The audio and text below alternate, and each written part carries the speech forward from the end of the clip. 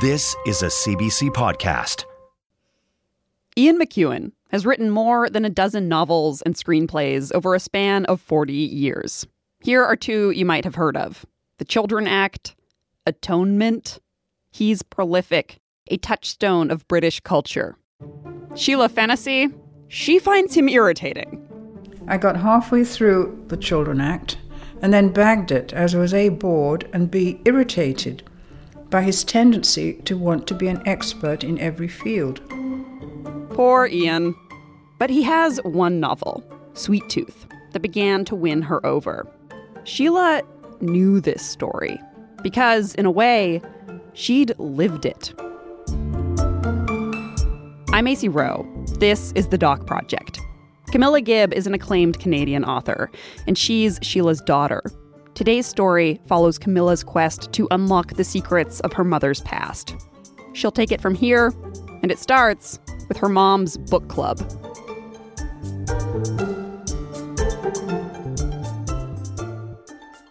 My mother used to be part of a small book club in Cabbagetown, Toronto. In the club, each member took turns giving presentations about the selected books. One late fall evening in 2014, it was my mother's turn. The book she'd chosen was Sweet Tooth by the British author Ian McEwan. The novel features a young heroine named Serena Frome who works for MI5. My mother got up in front of the group of about 15 people, took a sip of Pinot Grigio, and began her presentation. Ian McEwan is not my favourite author, and I have enjoyed his books less and less over the years. This is my mother, Sheila. I read Sweet Tooth a few years ago, but must admit I enjoyed it far more on a second reading for tonight's presentation. I worked at MI5 in London from 1961 to 1967. The group was floored. None of them had any idea my mother had ever worked for MI5. MI6 is where James Bond worked. James Bond and Serena Frome might be fictional creations, but MI6 and MI5 certainly aren't. Both are agencies of the British government. MI6 focuses on foreign concerns and MI5 on the domestic. They both engage in espionage, counter-espionage, subversion, sabotage, and counter-terrorism.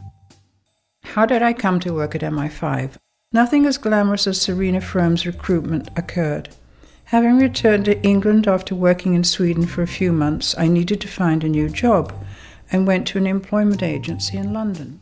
They sent me for a few interviews, but none of the positions... She didn't give much away in terms of detail that night, but she did take some pleasure in contrasting her experiences with those of Serena Frome. In the book, McEwan's heroine is recruited by her older lover, a history professor, while she's studying at Cambridge. My mum didn't go to university. She went to an employment agency. And there she was told there was an opening at the War Office. This was the euphemism they used at the time. It was so secretive that she got the job without ever being directly interviewed. Unlike this unsuspecting group of book club goers, I've always known my mother worked at MI5. I can't remember when or how I ever found out. I've just never not known. But she's never talked about it in anything but the broadest strokes. As a kid, I would prod my mother for details, and she would mostly shrug me off, at best maybe toss me some innocuous morsel, and then abruptly change the subject. I know she worked as a secretary in the London headquarters for a couple of years, before spending 2 years on an overseas posting in Trinidad. She was promoted to junior officer after her return, but as I said, broad strokes, not what she did or for whom or what intelligence or security cases she might have been involved with. But then my mother's discreet and reserved about most things. She maintains a quiet distance and doesn't give a lot away. Sometimes she doesn't give anything away, like how I didn't realize my parents had separated. Nobody told me at the time. My father just seemed to be on an awfully long business trip, which lasted about 9 months. Being her daughter fostered a fertile imagination in me. I've tended to use that imagination to fill in the gaps. I do often wonder how much I've gotten wrong. As a kid, I was convinced she must have been embroiled in some high-stakes cases of international intrigue. I was a child of the 70s. I grew up on Pink Panther and James Bond movies, and I could just picture my mother, She was amazingly beautiful and circumspect to a fault in a starring role. She would have made the perfect operative, a Bond girl to rival any other. The mythology isn't entirely of my own making. When I was a child, my mother would pick up a combination lock and hold it to her ear and slowly start turning the dial clockwise, then counterclockwise, and clockwise again, and then miraculously, she'd pull the lock open. Why would a secretary know how to do this? What other spy moves does she know? The fact that she told her book club as much as she did makes me feel like finally my mother might open up to me. She's 80 now, so maybe the wall can come down. Maybe I can finally understand something more about this inscrutable woman, crack the code that has kept her at this distance my whole life.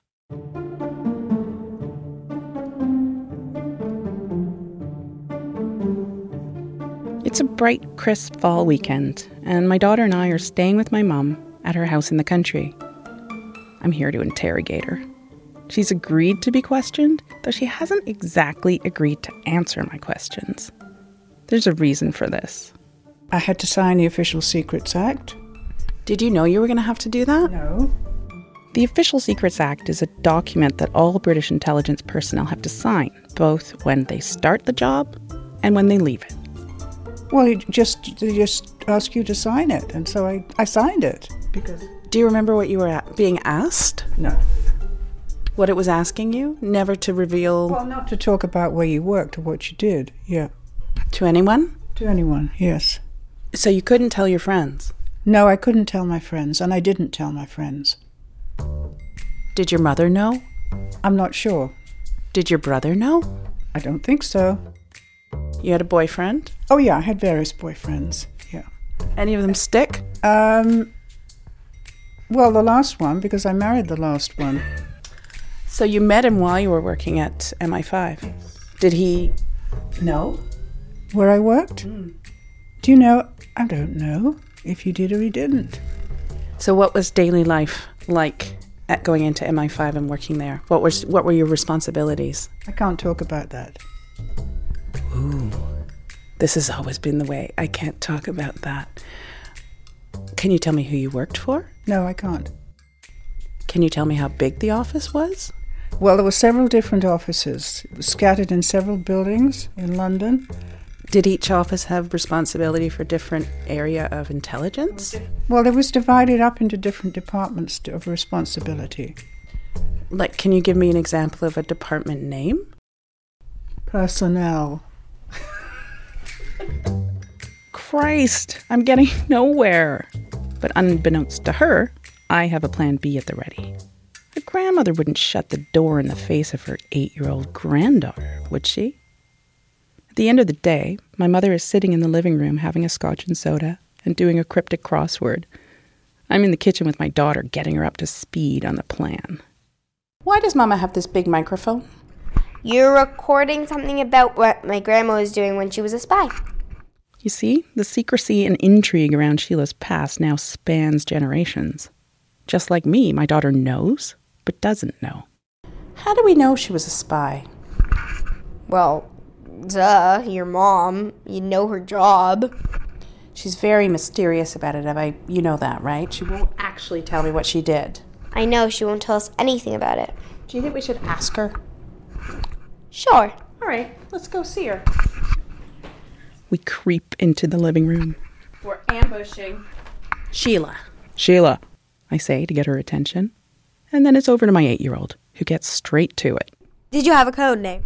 I did not, no. Nothing as glamorous as that. Are you lying to me? No, I don't lie. Or are you keeping a secret? Possibly.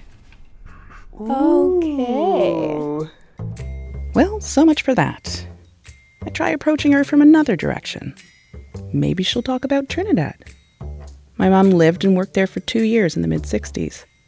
At the time, it was a secret that MI5 even had an office in Trinidad, part of a bigger secret that MI5's reach extended to all of its colonial territories. This didn't even become public knowledge until the 1990s. But I've always known, and Sheila, of course, told her book club too. We worked from offices in the British High Commission, Port of Spain.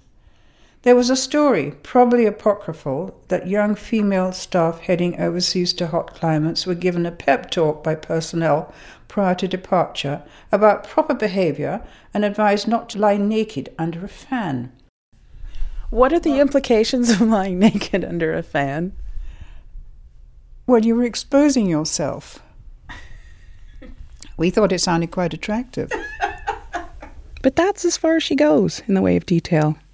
What kind of training or background debriefing info were you given, either about working overseas or working in this kind of clandestine capacity, or Trinidad specifically? Well, I can't talk about the work-related stuff at all, no. So, and what was your position? What was your official title? I was a secretary. I suppose you're not going to tell me what sort of cases you were keeping an eye on. Absolutely not. Thought it was worth a try.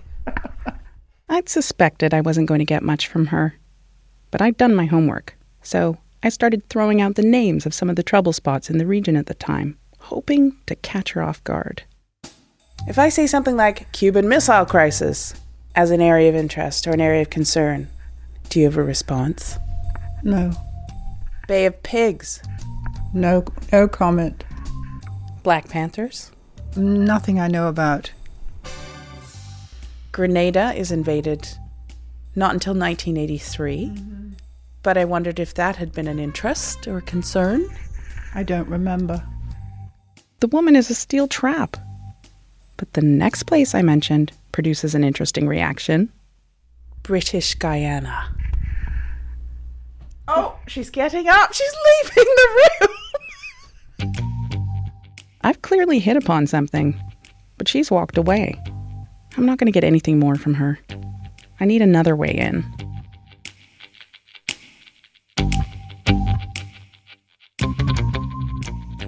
Stacey here.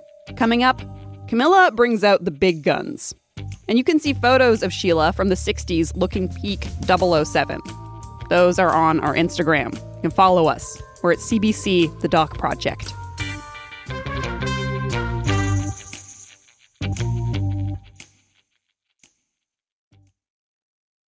My name is Calder Walton.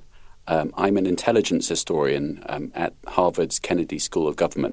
Since Sheila has given me no more facts than she's given to her book club, I decide to pull in an expert, someone who will give details on what a woman like Sheila could have been doing for MI5.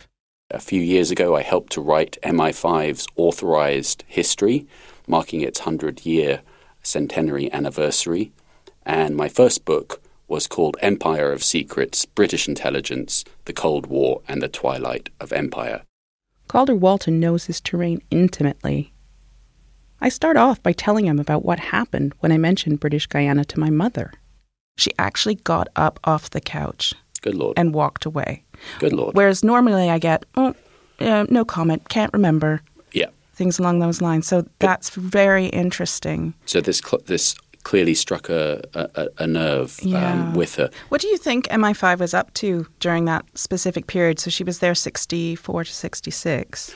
Well, almost certainly the primary focus of your mum's work would have been related to British Guyana, which was the nearby British territory in South America. And British Guyana was really one of the most difficult British territories in the Cold War. It was a place where Britain and America and Soviet intelligence were all busily working away, trying to influence the future of that territory. As Calder goes on to explain the complicated workings of both MI5 and the CIA, investigating suspected communists in British Guyana, I'm realizing that my mother was at the center of something crucially important.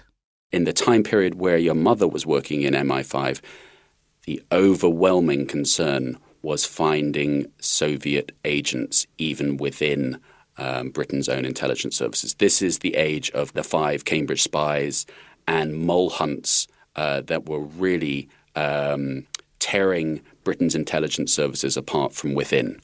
My mother was working in a den of double agents. For most of my mother's tenure at MI5, she was a secretary.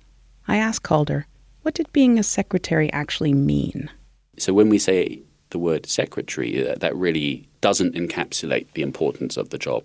The backbone of Britain's intelligence services, like those of other countries, relied on good record keeping. And this was from the outset that the sort of the essential component of MI5 was its card registry. And from the earlier stages, the people that ran the card registry, that was run by female staff. By the secretaries. This registry was a card catalog with the names of the people and organizations that MI5 was spying on. So a secretary like my mum would know exactly who was under surveillance and why. It seems to me like she was right in the thick of things during anything but a quiet period for MI5.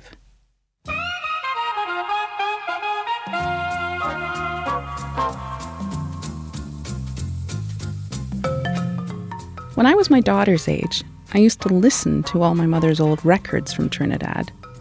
They felt worlds away from the life we inhabited. They were upbeat and fun, often with naughty lyrics, and they hinted at a wholly different chapter in my mother's life. The MI5 files from the period my mum was in Trinidad haven't been released. The last declassified files from the region are dated 1961, so Calder can't offer me any more detail. But there's someone else who might. An 81-year-old woman who now lives on a quiet residential street in Cheltenham, England. Her name is Judy Stone, and she's an old friend of my mother's from Trinidad who moved to the UK in the 1970s. Tell me about your friendship with Judy. Well, Judy, she had been friends of my predecessor. So I was introduced through my predecessor, and we became friends. Did she know where you worked? She must have done. If Judy did know, that's more than my mother's own family knew. I start by sending her an email, asking her about that time, and she confesses that her memory of those years is mostly, and I quote, a happy, sunny, sandy, rummy haze. I decide to get these two old friends together on the phone and see what they can reconstruct. Hello. Hello, is that Judy? Yes, it is. It's Camilla. Hello, Sheila. Camilla. It's so wonderful to hear your voice finally. Yes, it's great to hear you too. I've never actually met Judy, but I've seen photos and heard many stories over the years. And I'm taking you back 56 years then, in your memories. You're certainly taking me back a long way. I understand that you knew Sheila's predecessor. Oh, I knew all the MI5 girls. I'm amazed by how casually she says this, as if it wasn't a mystery to anyone as to who they were and why they were there. Was it an open secret that these women worked for MI5? Oh, yes. Yes, I think everybody knew. But, we didn't ask them about their work. We didn't expect them to tell us, and we had a great deal else to think about. We certainly did. I did find that in Trinidad that nobody pried. Nobody said, so what do you actually do? They weren't interested in other people's work. This was a place that was play. That's right. And when you left your office or wherever you worked, that was it. You put it behind you and you went on to do fun things. The fun things. This is what mattered to them. They were clearly serious about their socializing. This is what they remember most. And you took a trip to Tobago as well. We did. This is where you rode the donkey. Yes. I think were you buying this donkey for your stepbrothers or something like that? Yes, I was. Right. I must have been out of my mind, not thinking of all the trouble it would be giving my father. Speaking of trouble, I have to ask them about men. There seemed to be an awful lot of boyfriends. Yes. Yeah, there were a lot of boyfriends. A lot of them seemed to be naval officers, too. Well, yeah, because British naval ships would come in and dock in Port of Spain. So these naval officers would be there in port for one night? Or? No. They were usually there for a week or so, weren't they, yes. Judy? And then the ships would come back. And did you switch them up? Like when the ship came back, were you like, maybe I'm moving on to the Joe? You wouldn't change officers on one ship, but you would certainly go out with officers on different ships. Absolutely. Different officers on different ships. Mm-hmm. And how else did they spend their apparently ample free time? There would be picnics on the beach. We would have a crowd there at night. It was lovely at night because often the waves were phosphorescent, and that was just beautiful. And people would come out of the water and they'd be gleaming, dripping, gleaming drops all over the place. It was so pretty. Yeah. And it was great fun. This is such a beautiful image. It's so vivid in Judy's recollection. As little insight as it offers about my mother's work for MI5, their reminiscing offers me something even better. An exhilarating portrait of a really special time in their lives.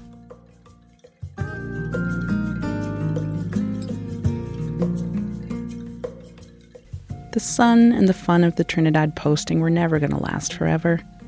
So after 2 years, my mother returned to work in London. She did come back to a promotion, though, progressing up the ladder of a career that held obvious promise. She's rather modest about it. Here's how she put it to her book club. After 4 years toiling as a secretary, I was thrilled to be promoted to junior assistant officer. And at the age of 26, I had my own dingy office and a shared secretary to do the basic toiling. But after this promotion, she only stayed at MI5 for another year. And I wonder, why would she give all that up?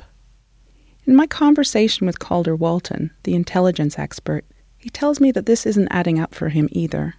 Well, I think that was a big step in someone's career within MI5 to go from support staff to essentially on the path to becoming a desk officer.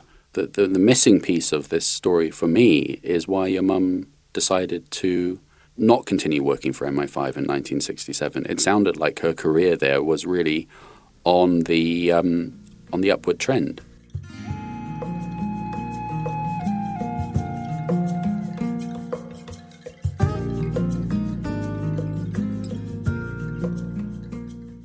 I'm poring over a timeline at my kitchen table, trying to make sense of this very partial portrait of my mother's years with MI5.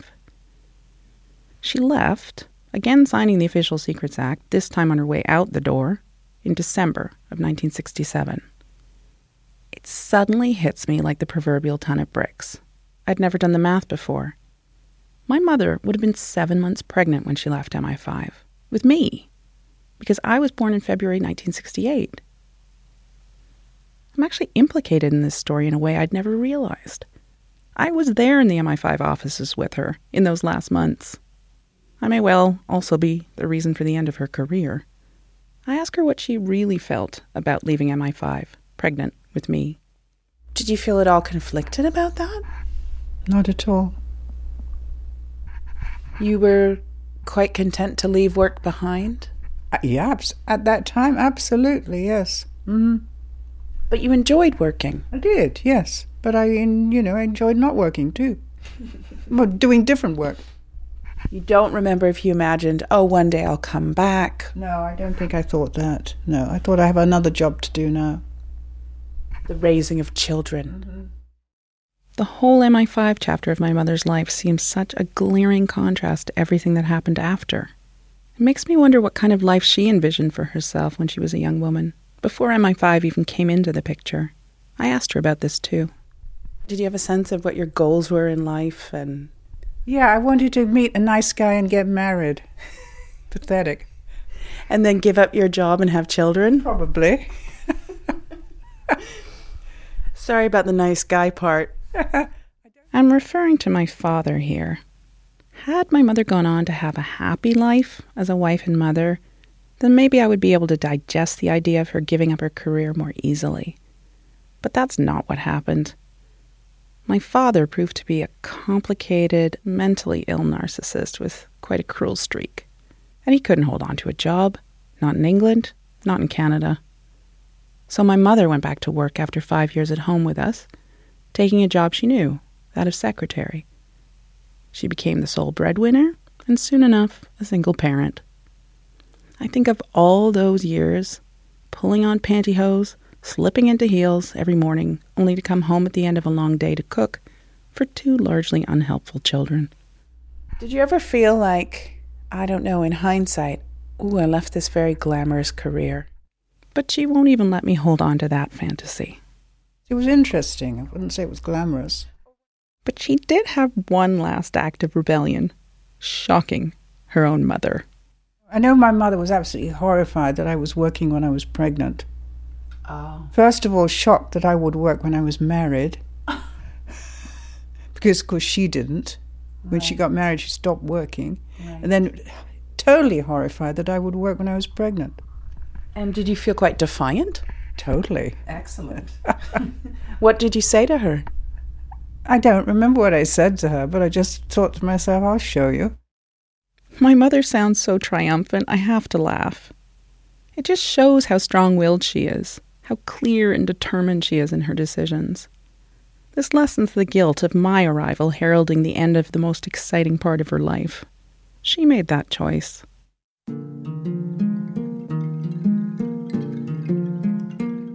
A couple of weeks after I last interviewed my mother, she confessed that she did, in fact, have one regret about leaving MI5. This is her on speakerphone. I felt sorry that I would no longer be privy to all the secrets. I might never know all the secrets either, but they no longer seem to be the point. Her ability to keep them tells me so much more about who she is. She's utterly faithful, determined, loyal, a kind of essential integrity that allows me to see her reserved differently now.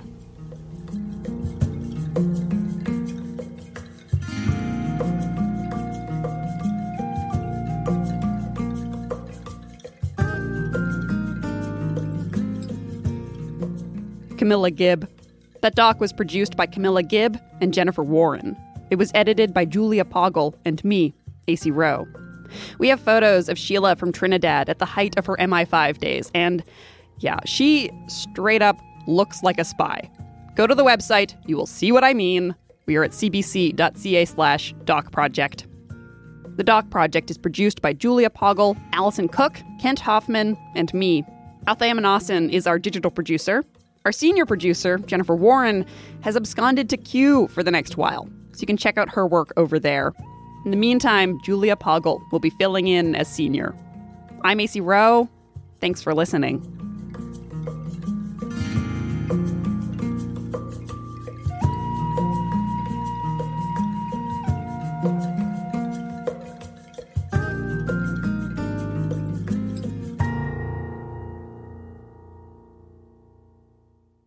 For more CBC podcasts, go to cbc.ca/podcasts.